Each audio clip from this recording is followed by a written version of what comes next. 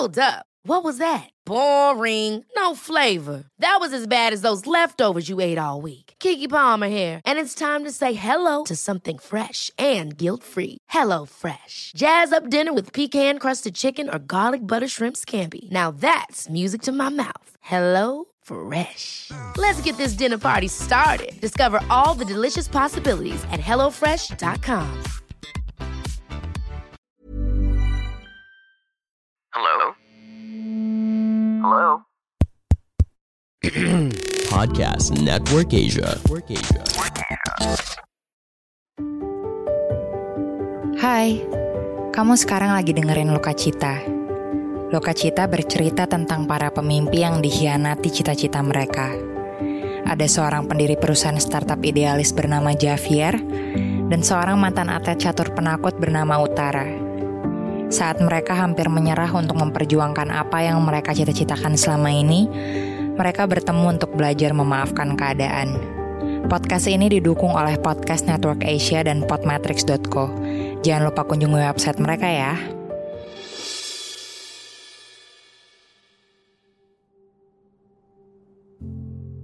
Nama gue Aslan, Gabriel Aslan Sinaga.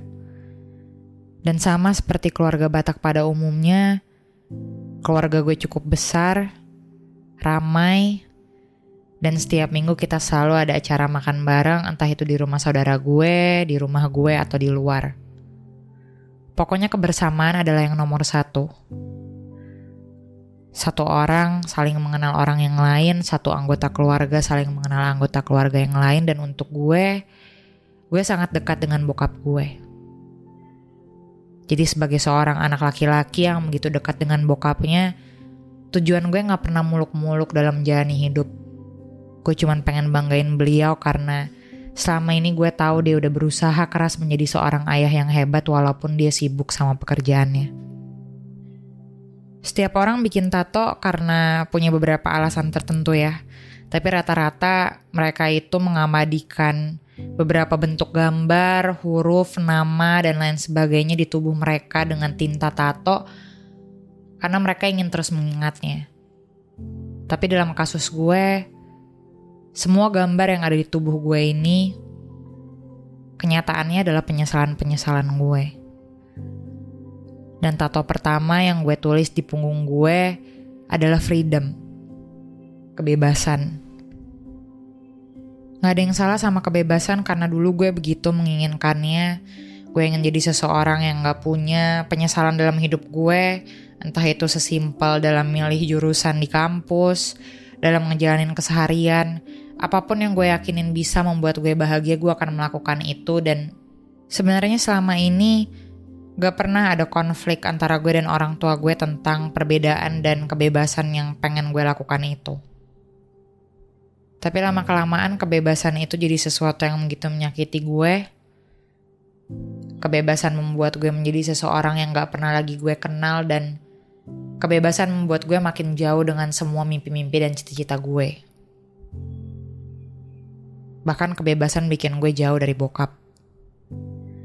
Perlahan tato di tubuh gue semakin bertambah lagi.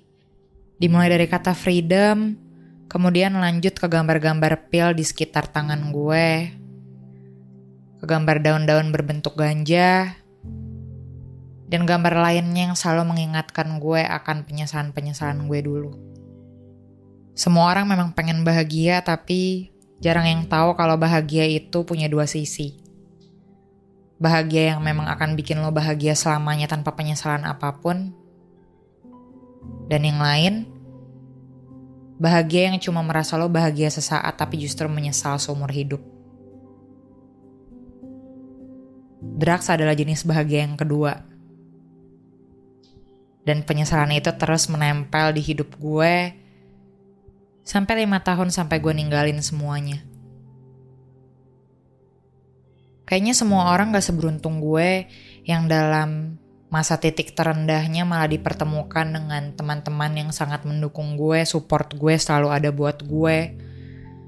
Dan bahkan gue dikasih kesempatan untuk menyalurkan kreativitas gue. Semua penyesalan-penyesalan itu jadi sebuah karya di pengantara. Tapi tetap Penyesalan itu masih menempel pada diri gue hingga sekarang. Sampai gue selalu menghindari acara makan-makan bareng di keluarga karena gue gak tahu harus berkata apa sama papa. Papa tahu apa yang terjadi dengan gue dan papa gak pernah marah. Mungkin dia lebih kecewa dan semua kekecewaan itu dia simpan dalam hati. Dia gak pernah bilang dengan nada keras, Aslan kamu harus kayak gini, Aslan kamu harus kayak gitu. Semuanya dia simpan dalam hati dan itu yang lebih menyakiti hati gue karena tandanya gue udah mengecewakan orang yang begitu menjaga perasaan gue. Gue gak bisa jaga perasaan bokap gue padahal dia selama ini begitu menjaga perasaan gue. Ready to pop the question? The jewelers at BlueNile.com have got sparkle down to a science with beautiful lab-grown diamonds worthy of your most brilliant moments. Their lab-grown diamonds are independently graded and guaranteed identical to natural diamonds, and they're ready to ship to your door. Go to BlueNile.com and use promo code LISTEN to get $50 off your purchase of $500 or more. That's code LISTEN at BlueNile.com for $50 off. BlueNile.com, code LISTEN. Life is full of what-ifs. Some awesome, like what if AI could fold your laundry? And some, well, less awesome, like what if you have unexpected medical costs? United Healthcare can help get you covered with Health Protector Guard fixed indemnity insurance plans. They supplement your primary plan to help you manage out-of-pocket costs. No deductibles, no enrollment periods, and especially no more what-ifs. Visit uh1.com to find the Health Protector Guard plan for you.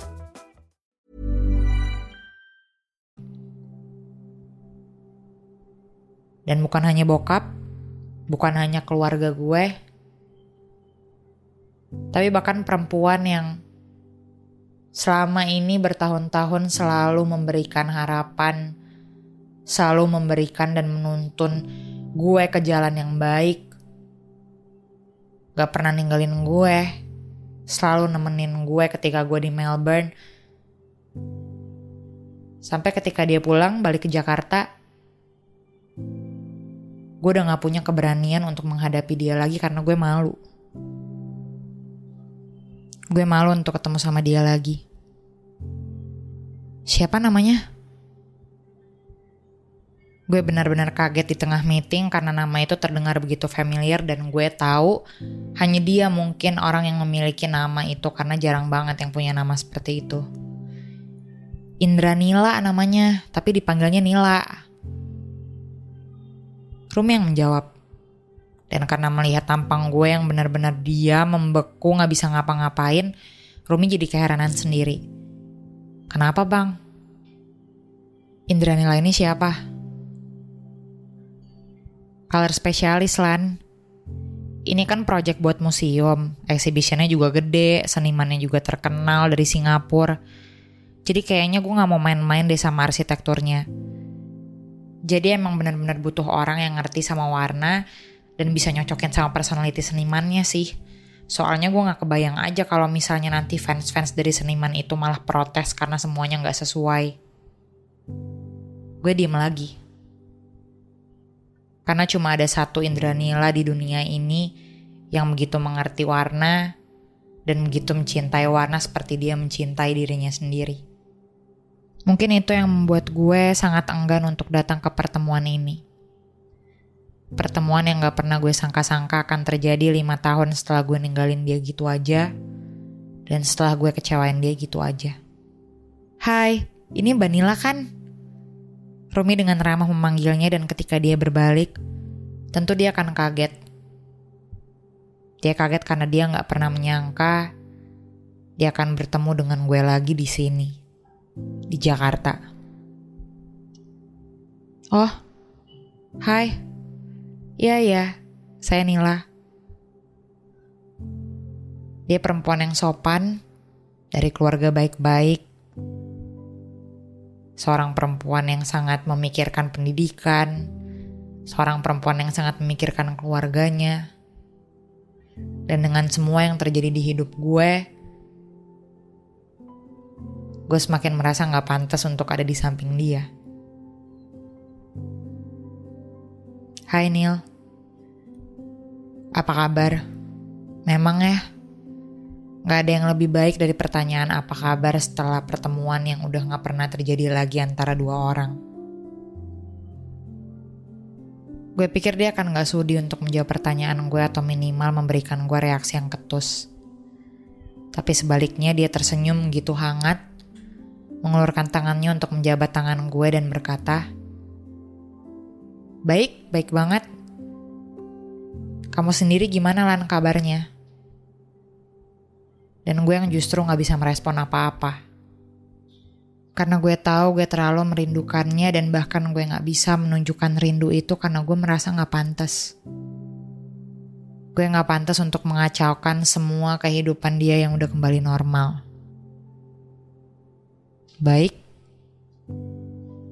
Baik banget juga. Dan seolah dia lega dengan jawaban itu, dengan senyum yang tulus dia berkata, senang bisa ketemu sama lo lagi. Dan setelah pertemuan ini, gue jadi menyadari banyak sekali hal. Kenapa walaupun sekarang hidup gue udah terasa lebih baik, semuanya berjalan dengan keinginan gue gak pernah benar-benar merasakan kekosongan di dada gue itu hilang sepenuhnya. Gue udah membeli motor kesukaan gue dan bangga dengan motor itu, tapi gue tetap gak bahagia. Gue udah pergi ke tempat yang jauh, ke tempat yang pengen gue pergiin dari dulu, tapi gue gak bahagia. Gue udah melakukan banyak sekali hal yang memang udah ingin gue lakuin dari dulu, tapi gue tetap gak bahagia. Dan ternyata semuanya karena ini. Karena masih ada penyesalan gue yang belum usai.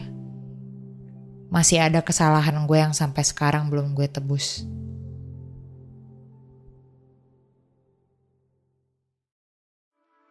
Pandangan dan opini yang disampaikan oleh kreator podcast, host, dan tamu tidak mencerminkan kebijakan resmi dan bagian dari Podcast Network Asia. Setiap konten yang disampaikan mereka di dalam podcast adalah opini mereka sendiri dan tidak bermaksud untuk merugikan agama, grup etnik, perkumpulan, organisasi, perusahaan, perorangan, atau siapapun dan apapun.